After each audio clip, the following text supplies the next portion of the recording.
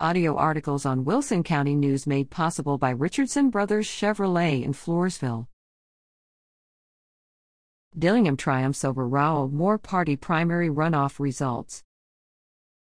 Jennifer Abram Dillingham is the judge-elect for the 81st Judicial District, following voting in the May 24 primary runoff elections, according to unofficial election night returns. Dillingham outpolled fellow Republican Trent Rowell 5,362 to 3,508 across Frio, LaSalle, Karnes, Atascosa, and Wilson counties to secure her party's nomination. In Wilson County Republican Party races, Russell A. King secured the nomination for PCT.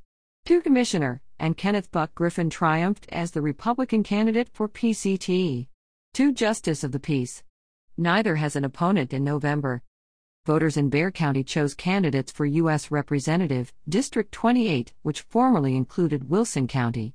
Cassie Garcia secured the Republican nomination over Sandra Whitten.